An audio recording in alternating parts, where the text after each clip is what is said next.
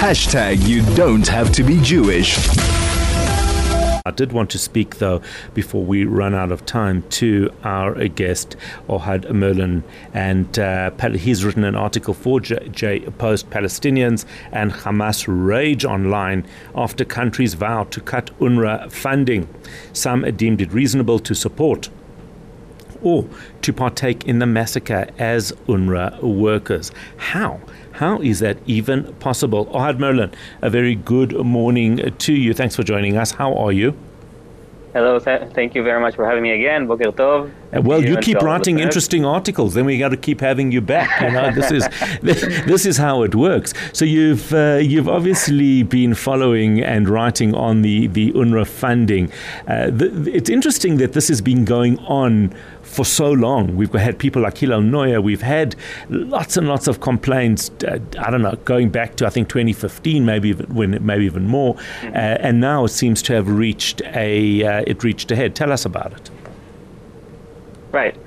So as you said, this is nothing new. You have watchdog organizations like Impact SE, UN Watch, Hillel Neuer, and Memory.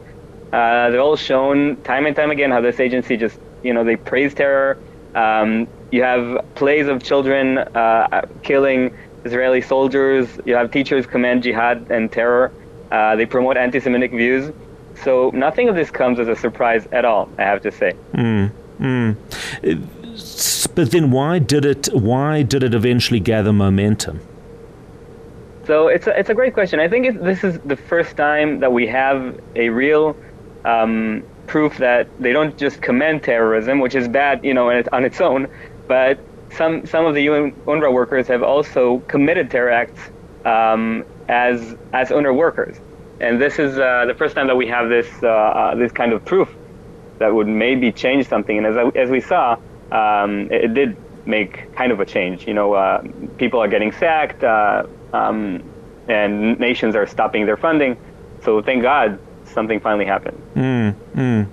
The counter argument that, UNRWA is still distributing food, running some of these centers, and that not funding them would cause more harm. What is your reaction to that? I hear that. I really hear that. It makes sense when you don't know who UNRWA is.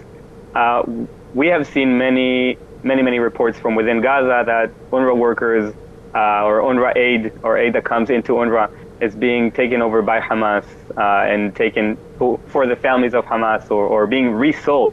I mean, it was supposed to be real aid for the people there, and you see people on Snapchat and on Telegram showing how things that were supposed to be free for refugees suddenly make it into markets and are being not distributed but sold to people for outrageous prices. Yeah. So this is some sort of an agency that was supposed to provide relief, but rather became a bit of a corrupt function within Gaza. There's corruption, which is the one level, which is stealing money and enriching yourself. But then there's active participation in demonizing Jews, teaching hate, encouraging hate, participating in kidnappings and murder of Jews. That's a whole different level. One is about enriching and self benefit. The other is very different. They're not the same. 100%. We also have to remember what this organization is, what this agency is. It was started in 1949 by the UN General Assembly, and it's the only UN agency that deals with one specific kind of refugees. Right? All other refugees, if they're Rohingya or Tibetans or Afghans or Syrians or Darfurians, they're all under the jurisdiction of the UN High Commissioner for Refugees, the UNHCR, and all the rest. These are all the rest. Only Palestinians have their own agency, which also grants them refugee status for eternity. Doesn't matter how many generations removed you are from the 48 war, you will always be granted refugee status from UNRWA. This perpetuates the issue instead of solving it. And today they claim that they're serving roughly 5.9 million registered refugees across, Israel, Jordan, the West Bank, Gaza, Lebanon. and none of these refugees have ever been integrated into their societies, into their places of where they live, and this kind of perpetuates the issue, and you know it's used as another tool to demonize Israel and to have, you know, promise them the right of return, which will eventually end Israel, instead of trying to help refugees integrate in their societies where they are. So this is a bad organization to start with, and then it's corrupt. And on top of all that, you also have the active participation in terror acts, as you said.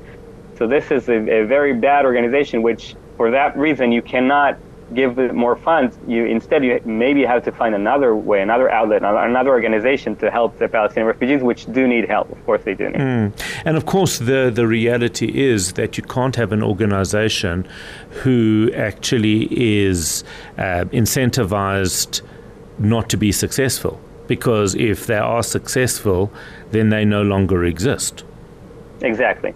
And again, other organizations, the other agency, after one generation, you lose the status of refugee, which does give you an incentive to help them integrate and solve the issue. And here it's just sad. It's a perpetuation of people who will never be able to join the societies that they're in. And what happens now? I mean, now we've had a lot of these countries stopping funding until they understand what's going on there. What are we likely to see? Right. So we also have to be practical and realistic. As much as we would like to dream that a new agency would be formed or something else would be changed, we've had the U.S.